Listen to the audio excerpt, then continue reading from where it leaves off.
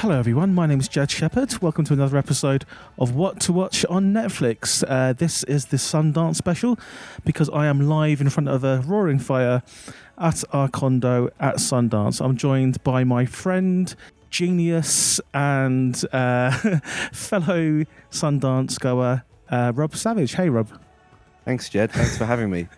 No worries. Jed taught me how to be a good guest this morning. Jed was on TV and said that if I repeat the host's name back, you come across as more likeable. So thank you for having me, Jed. You've used my advice straight away. That's good. Yeah. You've already ingratiated yourself to the host, I'm a fast learner. Yeah. So this morning, Rob was meant to go on Breakfast TV at Sundance to talk about Dawn of the Deaf, our film that we're screening here.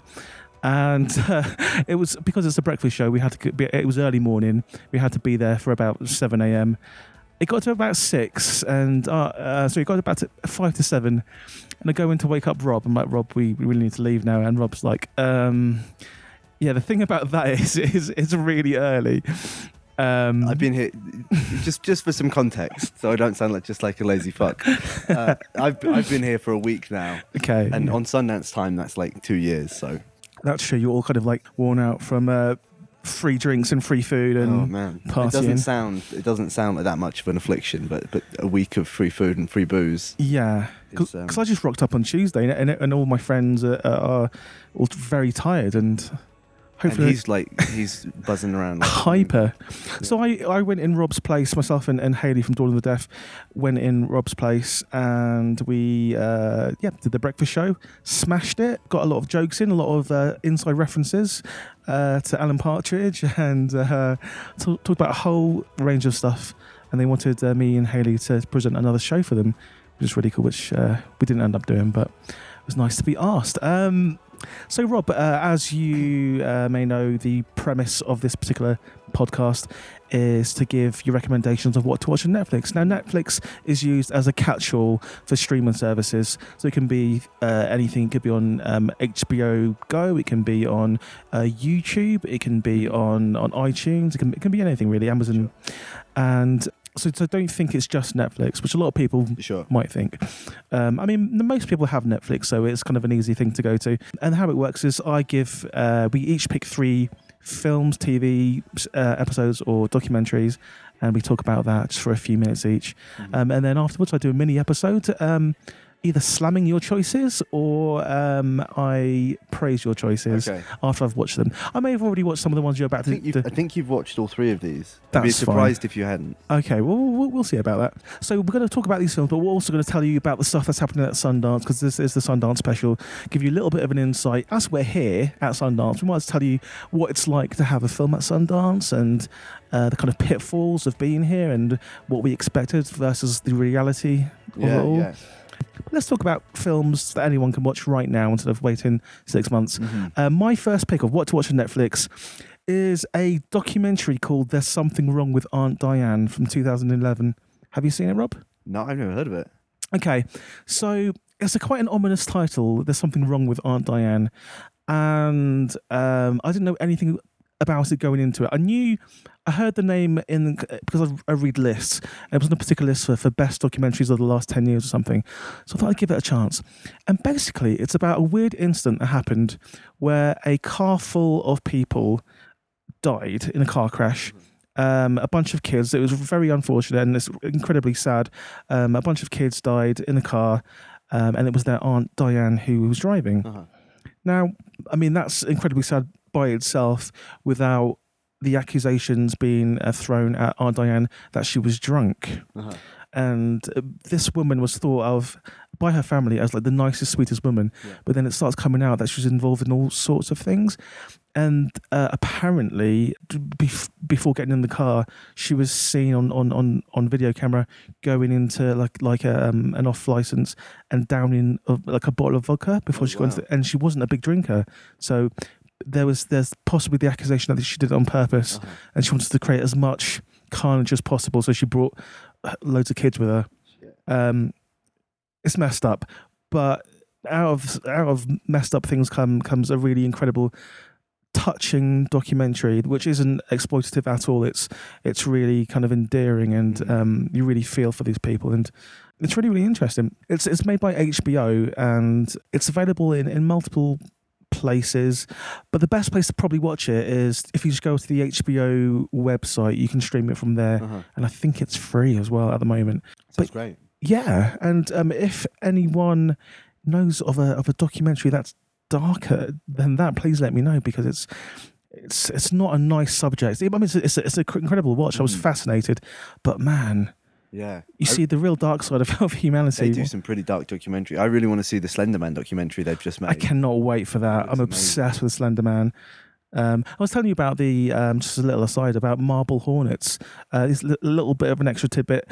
If none of you have seen this thing, it's like a 98-part series on YouTube from about 2005, 2006, when YouTube first came out, where it's essentially about the Slender Man, and some videos are 30 seconds long, some videos are like 10 minutes long, and it's bizarre. I don't want to spoil it, but it's like found footage, is it? It's found footage, but it's incredibly well done for these people who have zero budget to effectively create a monster within these videos is great. But I mean, the monster in the documentary that we're talking about is a very human one, and yeah, there's something wrong with Aunt Diane, 2011.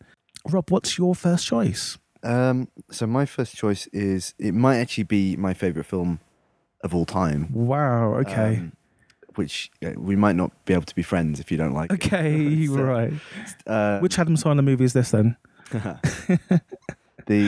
I'll defend Adam Sandler till the ends of the earth. Oof, really? What, his most recent output? Or? He made Punch Drunk Love, so his yeah. There's only maybe after Punch Drunk Love you can give him 3 bad choices, but he's made stinker after stinker. He's not making it easy for me. No. So possibly my favorite movie. I'm not sure when it came out. I think it was 1999 or something like that. Okay. It's The Limey by Steven Soderbergh, which is a great movie. Yeah. So what's that about the Limey that you like? The Limey. If you were to describe The Limey, then it would sound like the most generic. It sounds like absolutely nothing at all. It's all in the execution. It's all in the performances. It's all in the nuance. Yeah. And the thing I think I like about it the most is that it's something that could only exist in the medium of film. For those who haven't seen it, it's basically a kind of associative montage of moments in this possible revenge narrative. Terence Stamp plays somebody who is traveling to the US to avenge his daughter's death. Great concept. But it's all kind of fragmented, and it's the closest I've ever seen to film replicating the way that we piece together memories. And I think Steven Soderbergh is an absolute genius. He is, and Terence Stamp's performance in this is career best, possibly. Oh yeah, absolutely. It's a really, really cool movie, and that's available on Netflix right now, that's right? On Netflix UK, yeah. I think it's on Netflix worldwide as well. Yeah. It's beautifully shot. Ed Lachman shot it. What is that? What's Ed Lachman done previously? He shot Carol. Oh wow! Okay. Yeah. Nice. And he shoots a bit for Larry Clark as well. Okay. He's great. I mean, he's just he's got that kind of he shoots this really beautiful kind of spontaneous feeling handheld that kind of makes you feel like you're intruding on these really tender real moments that are just happening, that aren't dressed up for the camera. He has that kind of and it's not, you can't really call it documentary because it's kind of stylistic and beautifully composed and almost avant-garde at times. Nice. But it also feels like hugely authentic. Yeah. And it's that balance that, I mean, Soderbergh, when he self-shoots, because he's shot a lot of his movies since, he finds that same space. But Ed Lachman's an absolute genius at has Soderbergh on screen. Has Soderbergh given up filmmaking now? He said he did. Yeah. He's making this movie he's making Logan Lucky, I think, with Channing Tatum. I'm sure he made 2 seasons of The Knick after doing that. Oh, did he really? the Nick is. I need to watch that. I really need to watch that. I hear really good things. That is definitely a great choice of what to watch on Netflix. But before we get to my next pick, let's talk a little bit about Sundance. So, why are we at Sundance? So our short film Dawn of the Deaf, which we've been taking around festivals for about a year now. Yeah. We found out a couple of months ago that we got into Sundance. And do you know what? I actually forgot that we got in until like the 2 days before it was announced. Yeah. And I was just like, oh yeah, we're at Sundance. Yeah. Well, I mean, because the reality of actually Sundance is just a word that's kind of bandied about a lot, and I've been submitting to Sundance since I was about 15 years old when I was first making like ketchup blood slasher movies and stuff like that. We need to make some ketchup blood slasher movies. I think there's a bit of ketchup blood in Dawn of the Deaf. To be fair. Yeah, there is actually. Yeah. So it's kind of it almost doesn't feel like a real thing, and when you say Sundance, because it's kind of the only festival that a lot of non-film people know. It's like a magic word, isn't it? Like you can say you have a film at any other festival and people wouldn't bat an eyelid, but you say Sundance, they know what Sundance is. Yeah. And somewhere deep down inside, they know it's something special. Even my nan knew what Sundance was. Wow. I've had to kind of explain why every other good thing that's been happening with this film, I've had to put it in context. But she knew Sundance. It's crazy. It has been a bit of a roller coaster ride with Dawn of the Deaf. Do you want to talk about like how it came together? Yeah, so I've known you for about 4 years, and I think the very first time I met you pitched me Dawn of the Deaf. Really? Wow. Because Jed's had the original concept of Dawn of the Deaf kind of floating around for a long time. For those who don't know, it's about a zombie infection that spread through sound, so it leaves only the deaf community unaffected and having to fight to rebuild the world after the apocalypse. Yeah. And just for people who know me, that's a typical Jed storyline. It's kind of batshit. Yeah. But I don't actually have any zombie movies on this list, but like I grew up on zombie movies, and they're kind of it's a subgenre that kind of defined my film taste in a lot of ways, and I've been looking for something to make. Yeah. In the zombie. The thing about the zombie genre is you've just got to do something really out there and different. You have to, because there's so many of them. See, this is what I talked about on Breakfast TV this morning. That there's so many zombie movies out there, and I'm sick of zombie movies. So the only way to keep me interested is to come out with a fresh twist, and having deaf people being the main protagonists, and have this being subtitles and a lot of sign language, it just makes it really interesting and another kind of side to the zombie subgenre. Yeah, and also the lovely thing about it, both in front of the camera and behind the camera, is I've been able to find out a lot about deaf culture. Yeah. I've been able to learn a lot about British Sign Language and all the various iterations of sign language. And it's a horror movie where you're gonna empathize and you're gonna learn about a group of people that maybe you don't have an opportunity to hear about, and you're gonna do it all while just having the shit scared out of you. And I think that's the best way. And a lot of times, it's kind of like horror's like the great leveler in a way. Yeah, because everyone can get on board with a scary kind of roller coaster ride movie. Yeah, and if you can teach them something or you can show them something a bit different, then I think it's a good place to do it. So you really should have done Park City TV with me this morning. No, I'm joking. I could barely string two words together this morning. No, me and Hayley did a good job. But yeah, and so Rob took this crazy idea and just made it into something poetic, beautiful, touching. Like I've seen it a million times, and every time I watch it, I'm just amazed at how he's turned something that could potentially, in the wrong hands, be terrible and exploitative. He's turned it into something just magical, and that's why the whole time we've been at Sundance, random people come up to us and been like I love your film, like I really, really love your film.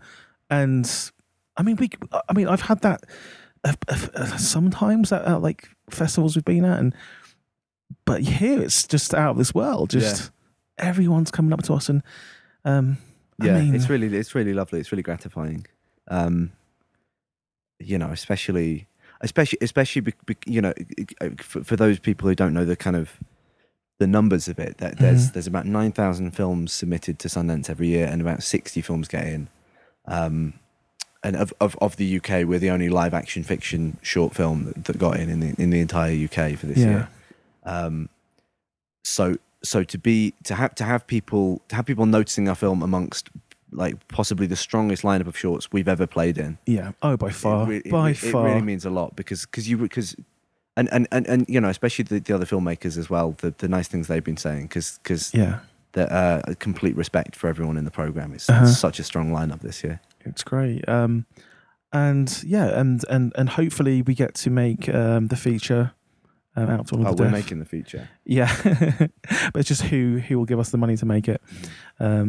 And that's in Rob's capable hands of trying to find the best home for it, really. Yeah. So about the Sundance experience. So we've had a few screenings, and then we do Q&As. And for those that know, Sundance is kind of the place where people come to kind of shop around their film and potentially get picked up. But besides that, what else is there to do at Sundance? What did you do in the week before I got here, Rob? I mean, a lot of drinking. Yeah. See, this is the thing. Free food. Yeah, it's free food, free drinks, just parties all the time. Yeah. I mean, I got here, and like my liver's about to collapse. I'm kind of partied out. Yeah. And I've got 4 more days to go. Yeah, I mean, you know, because the first like 4 or 5 days, that's when all the industry is there and everyone's trying to buy they're trying to figure out what the hot ticket is, and there are a lot of sales made. So you're basically shoulder to shoulder with people the whole time you're on Main Street in Park City. Yeah. And Netflix is, I don't know if you saw how many films Netflix have bought, but they're buying up tons of stuff. Yeah. And you know, and so every big film has a after premiere party. Lots of the film offices in the US have premiere parties. There's a Utah one, there was a Colorado one. There's all sorts. And a lot of these parties are to kind of raise profile for various different things. So they invite all the filmmakers to their place with free food and free drink, because they want their brand to be associated with all these filmmakers. They want potentially these filmmakers to use their brand in the future, or to think of them when they're making their films.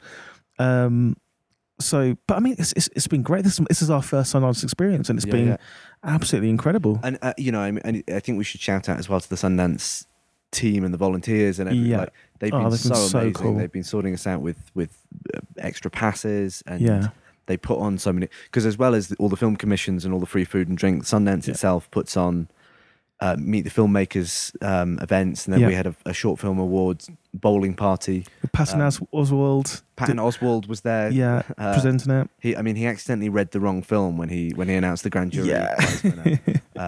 He mispronounced Dawn of the Deaf, but yeah, he called it some other film. It's we need to kind of get back to him. We're gonna have a word. But yeah, it's been an absolutely incredible experience. We'll talk about more about that after the next pick. My second pick is an incredible film that, Rob, I think we should remake one day. This film is called Spellbinder, and it's from 1988, and it's currently on Netflix UK. I believe it's on Netflix USA as well. It's directed by a lady called Janet Greek, and the reason why I picked it for this particular episode is because at Sundance, at the moment, there are so many amazing female filmmakers here, and they rightfully getting the recognition they deserve. We went to watch an incredible horror anthology today called XX, which is getting a lot of hype for the right reasons. And this is from 1988, and it's too bad that the director Janet Greek didn't really go on to kind of make more films. I think she dipped her toe into TV, but this was worth kind of taking up the director's chair. It's starring Timothy Daly, who I don't know too much about. He was the lead actor, and the main girl is Kelly Preston, who is up there with the top 5 female actresses from the 80s in terms of just absolute bombshell. And the film, it's really, really interesting because I watched that as a kid, and for the last ages I've been trying to figure out what this film is. So when I saw a film called Spellbinder pop out on Netflix, I was like, that sounds like it could be the film I watched when I was a kid and got obsessed with the occult. So it's about this lawyer who is a bit full of himself, and he's out one night and he kind of sees this fight in the street between this guy and this girl, and the guy slaps the girl and she falls over and starts crying. And he obviously runs over, being a hero, says, "Hey man, what are you doing? Leave this woman alone." And the guy's like, "You stay out of this. You don't know what you're dealing with." And he basically saves the girl. Yeah. And because the girl's got nowhere to stay and he's a bit into her because she's Kelly Preston, he invites her back to his apartment. They get on famously, and she ends up staying with him for a while. It turns out, though, like all of these things, she isn't what she seems. She is, in fact, a witch, a member of the coven. And she's basically trying to get out of the coven. That's why he hit her. But it's not so easy to get out, a bit like Scientology. It's not so easy to get out of the coven. So the film turns into a siege movie where it's these witches against this one witch and this lawyer, basically. And this film has various different kind of mashup of genres, because sometimes it's comedy, sometimes it's a thriller, sometimes it's just pure horror, sometimes it's just indescribable what we see on screen. But some of the things in this I've seen in things like Supernatural and Buffy, things like in order to protect yourself from the coven or from demons, you surround yourself with a circle of salt, and if that circle is broken, then the witches can get in. There's little touches like that, and the ending is incredible. I'm obviously not going to spoil it, but the ending is way ahead of its time. It's been done to the death now, but in 1988, it's the first time I've seen this happen. It looks beautiful for the 80s. It's got a great soundtrack, and it's a real underrated gem. And these are the kind of things that I kind of want to draw attention to. I'd never heard of it. I don't think anyone has, but it's quietly kind of been there on Netflix for probably the last year. I've seen it pop up. It's only recently I've kind of went to watch it. I would really, really recommend watching it if you're a fan of things like Buffy or Supernatural, or just really, really ahead of its time kind of genre films. So that's available on Netflix, I think, worldwide. Was it Spellbinder? Spellbinder, yeah. And the poster is just kind of a big close-up picture of Kelly Preston looking a bit witchy. Nice. Yeah, loads of mascara and frizzy hair. And what's your second pick, Rob? Mine, this was my favourite film of last year. Okay. And I actually haven't watched it since it's gone on Netflix, because every time I watch it, I get really depressed because it's so perfectly put together. Wow. It's almost, even though I think they made it for about 6 million, but it's almost like the perfect low budget idea executed to absolute perfection. It's Jeremy Saulnier's second feature, Green Room. Oh man, yeah. And it's, what to say about it? It's what we want to do, basically, isn't it? Yeah, basically. Just his ability to ratchet up tension, his ability to utilize this pretty much a single space for most of the film. The way that he grounds you in something that feels at once familiar and also just it's one of the only horror films I've seen where the characters react exactly as you probably would react in that situation. Yes. And they fail in the exact same ways that you would fail. There is a sense of believability to this, even though it's quite an extreme situation. You can really empathise with these characters, can't you? And the kind of the kind of flippant way in which the characters are dispatched. The first time I watched it, I just had no idea what was going on. Yeah. Well, should we say what it's about? Like, what kind of the main premise? It's about a punk band called the Ain't Rights who go. They finish up their tour by playing a kind of skinhead bar in the middle of nowhere. And at the end of their set, they go back into the green room and witness a murder. Yeah. And so the neo-Nazis who own the pub, the bar, they lock them inside, and Patrick Stewart, who owns the club, comes and tries to negotiate the situation. And it doesn't pan out very well. You can never negotiate with neo-Nazis. That's the thing that I love the most about it, is that it really nails that. Sometimes when you're in a really tight situation and you know that there's no good way out of it, and you're just postponing that impending sense of doom. There's an amazing scene where Patrick Stewart comes to the door and just tries to chill them out. Yeah. all the while you're seeing the red laced Nazis get their machetes together, and there's just this great sense of the characters in the room, Anton Yelchin and the rest of the band. Yeah, they want to believe it, they don't believe it. Yeah, and it's great. And it's just that pretense of we're in a situation that we can talk our way out of, but everyone knows that violence is on its way. That it doesn't inevitable. Yeah, it doesn't need to. When the violence hits, you really feel it, but the violence is in the air from the very beginning, and that's what I love about it. Because they've really developed the characters before anything happens. You really feel for these characters. Yeah. And I guess because I'm involved with music and bands and stuff, this really hit home for me. The great thing about Patrick Stewart is a lot of directors might have told their actors, especially the main neo-Nazi, might have told the main guy to be completely over the top and kind of a cartoon villain.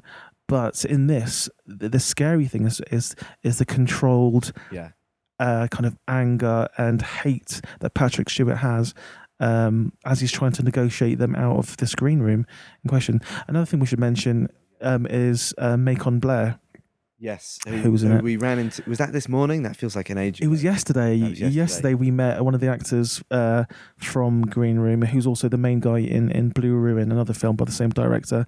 Because he has a film at Sundance, and he's just the nicest guy. He's the nicest guy. He's got a rocking beard. Yeah, he's dressed the same way as he is in Blue Ruin. Yeah, it's basically his character from Blue Ruin is him. And I'm thinking maybe I'll get him on another episode of this podcast, maybe because he has a film coming out on Netflix in February, so maybe I'll speak to him then. Yeah. But yeah, is there anything else you want to say about Green Room? It's I love it. It's. And Anton Yelchin's fantastic. The cast is fantastic. R.I.P. Anton Yelchin. The writing is really great. Oh man, it's so good. There isn't a beat of that film that is wasted. Everything is there. Just the precision of the filmmaking is something that I aspire to, and it's something that we've been looking at a lot for the Dawn of the Deaf feature, which has kind of siege movie elements. And I think it's just the best siege movie since Assault on Precinct 13. Yeah. I think every horror director, in order to kind of show their chops, they need to make a siege movie, because being able to confine the horror to just one room and not have to rely on big set pieces is something only I think the best directors can do. Hold an audience attention for 90 minutes while being just in one room. Yeah. And also just if you just sidestep the audience's expectations in a couple of places, then they're putty in your hands. Yeah, because you go into Green Room expecting who's going to live or die, and when the beats are going to hit, you think it's going to escalate in a familiar way. Especially if, like you and me, we've watched a million horror films, and the ways in which he subverts that, and he tests and can. It goes against your expectations. It really does, because again, in the wrong hands, this would have been a disaster. It would have been the most cliched kind of thing you can think of. But yeah, I mean, some people might be kind of put off by this if they hear it's like a Nazi horror movie. But please don't let that put you off. This film is just an incredible piece of cinema, and I think it'll be a classic. Like in 50 years' time, people will be talking about this film as one of the best siege movies, like horror movies, movies from the 21st century so far. And I think Jeremy Saulnier is going to be one of the greats. I mean, he nearly already is. He's already up there for me. He's made 3 movies. I haven't seen his first one, but of the 2 I've seen, he's 2 for 2. Yeah. Well, thanks very much. That was a great choice. My final choice for this episode is a film called The Fits. And I think you'll really like this film. So this is from 2015, and it is not kind of the usual film I'd go into, but again, I kind of saw a lot of end of year film lists, so I went back and kind of tried to watch everything that people kind of recommended, and this is one of the standouts. This film follows an 11-year-old girl as she trains to be a boxer, and the girl they found to be in this film, I don't know how they found a girl so versatile. She's an incredible actress, an incredible like boxer. Like you can see her, she's great. And then later on, an incredible dancer. So it's about this 11-year-old boxer who kind of stumbles across this dance class in the next kind of room, and then joins. I mean, that itself could be a really interesting film. Just someone who's a bit of a tomboy deciding to kind of appreciate the kind of more feminine side of things and the kind of classic dance. But that is it. This again subverts the audience expectations, because when she joins the class, girls start having fits. So in her very first class, one of the main girls in this kind of dance troupe thing faints and has a fit. And obviously, when the first time it happens, you just think it's kind of an accident. But then every time that this 11-year-old girl is there, more people have fits. And again, it's one of those ones where if I say too much, it will kind of almost give the game away. But I would say that this film has the best ending of a non-horror, because I've seen in a long, long time. I mean, I can't tell you because it's just hard to describe. But it's also, once you've watched it, you immediately rewind back 10 minutes to kind of watch it again, because you almost can't believe what you've seen, because nothing that happens before that, well, hardly anything, gives you the impression that this is how it's going to end. Which some people like to have the ending telegraphed for them because they don't like to be surprised. But I was so surprised by this ending, and maybe I don't understand it, but I think that's the beauty of it. And I think I'm going to watch this multiple times to kind of try and understand what was going through the filmmaker's mind, what this is about, because I barely know what this is about, but all I know, it's beautiful. It made me feel emotions that I hadn't really felt before. And there's an element of confusion for sure, because I don't really understand what was going on for the last half. And that's not criticism. That's I'm amazed, because usually I try to predict films. Like when we watched the horror anthology today, as soon as I see a setup, I try and predict the ending. And I tried to do it for this one, and I got nowhere close. And that's, to me, the biggest compliment I can give the film. I couldn't work out the ending, and I don't think anyone could. That sounds amazing. It's really, really, really, really good. And the director is a female. It's Anna Rose Holmer, and I think she's quite new to. Because it was a Sundance movie, wasn't it, from last year? I believe, 2 years ago. I believe so. It was Sundance. I mean, it almost has Sundance written all over it, because that kind of type of movie. But it's really incredible, and it's no wonder it kind of made a lot of people's end of year lists for last year. But this is available now in only a couple of places for the moment. It's actually not on Netflix now. In order to get it, you have to buy it to stream on iTunes or Google Play, and it's about £2.99. But it's really worth it if you want an experience that you won't forget in a hurry. £2.99 isn't a lot to ask. The 11-year-old girl in it, her real name is called Royalty Hightower. That's her real name. Yeah, she was destined to be a star. And that's my final pick. What's your final pick, Rob? Okay, this might be my most watched movie on Netflix. Okay, and it's by no means perfect. Okay, I absolutely adore this movie. Okay, it's by a filmmaker called Paul W.S. Anderson, who isn't normally associated with a lot of great movies, but this he really isn't. But this movie assures his place in film heaven. It's Event Horizon. The premise is basically The Shining in space. It's about a ship, an experimental spacecraft that can travel faster than the speed of light. Maybe it's interdimensional travel, or it uses a wormhole. I think that's what they're trying to do. Some sinister, you shouldn't have messed with this, force out of your control kind of, warning. But they do it anyway without considering the consequences, and the ship goes missing, disappears. And then, 10 years later or something, it blips back into existence. And a research team, including the man who designed the ship, Sam Neill, go to investigate.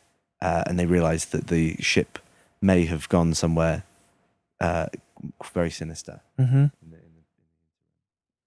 This is one of the films that I believe kind of straddles that kind of line between sci-fi and horror in the best way. And Sam Neill is terrifying in it. Yeah.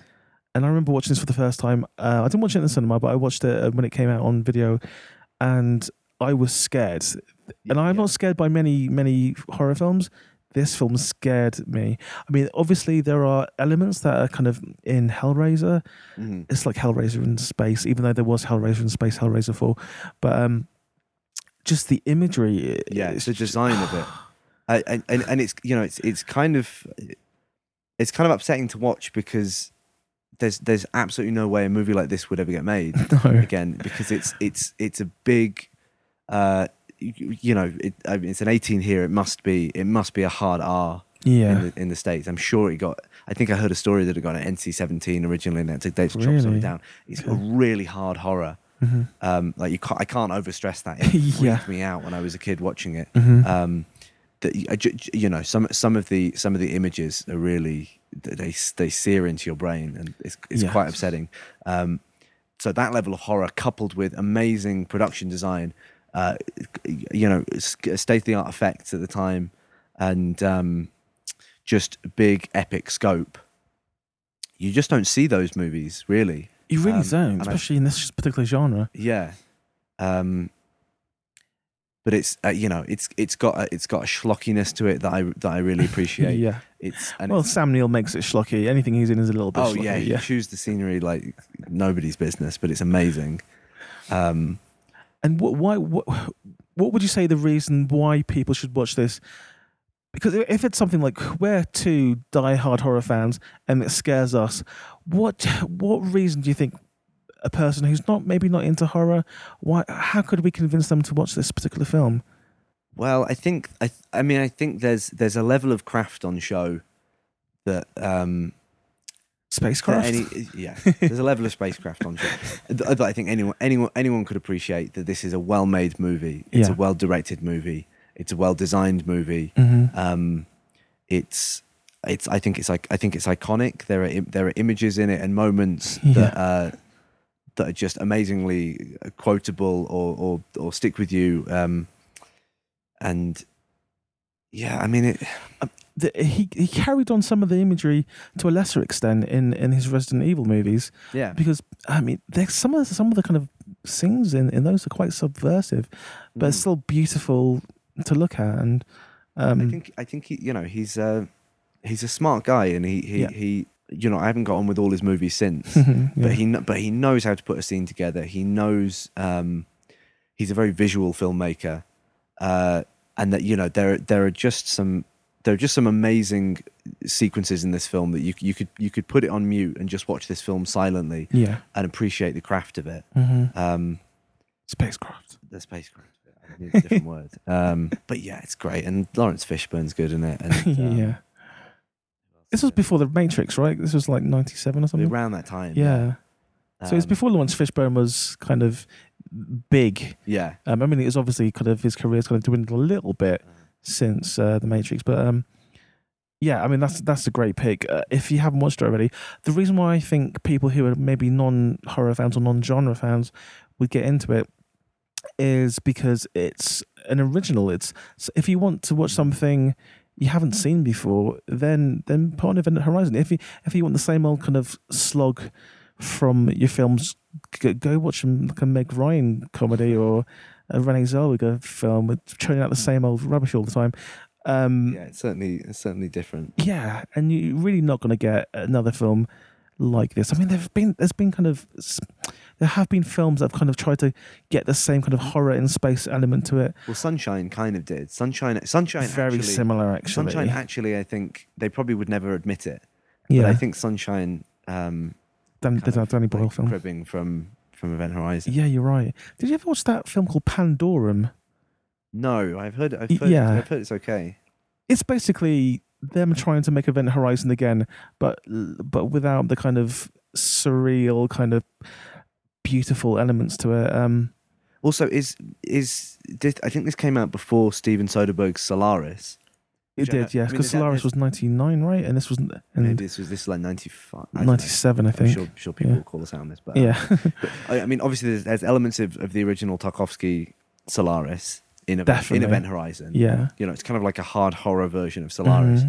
but also, you know, there are lots of similarities in kind of the design and the kind of the cold color palette and all this kind of stuff.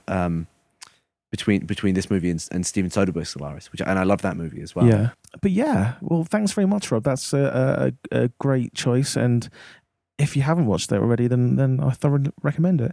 Where could people, if they want to learn more about you, Rob, where's the best place for them to find you? Well, they could go on my website, which is www.rob-savage.co.uk. Someone already have robsavage.com. They're not even called Rob, you know. They're called Robin Savage, but they took Rob Savage, the whole one, and they wouldn't sell it to me. So, tragic. So there's a dash in there, an all-important dash. And you can check out Dawn of the Deaf at www.dawnofthedeafmovie.com, which we try and keep updated as much as we can. And got a Vimeo account. No, what's the word? Twitter account, which is at DOTD movie. Yep.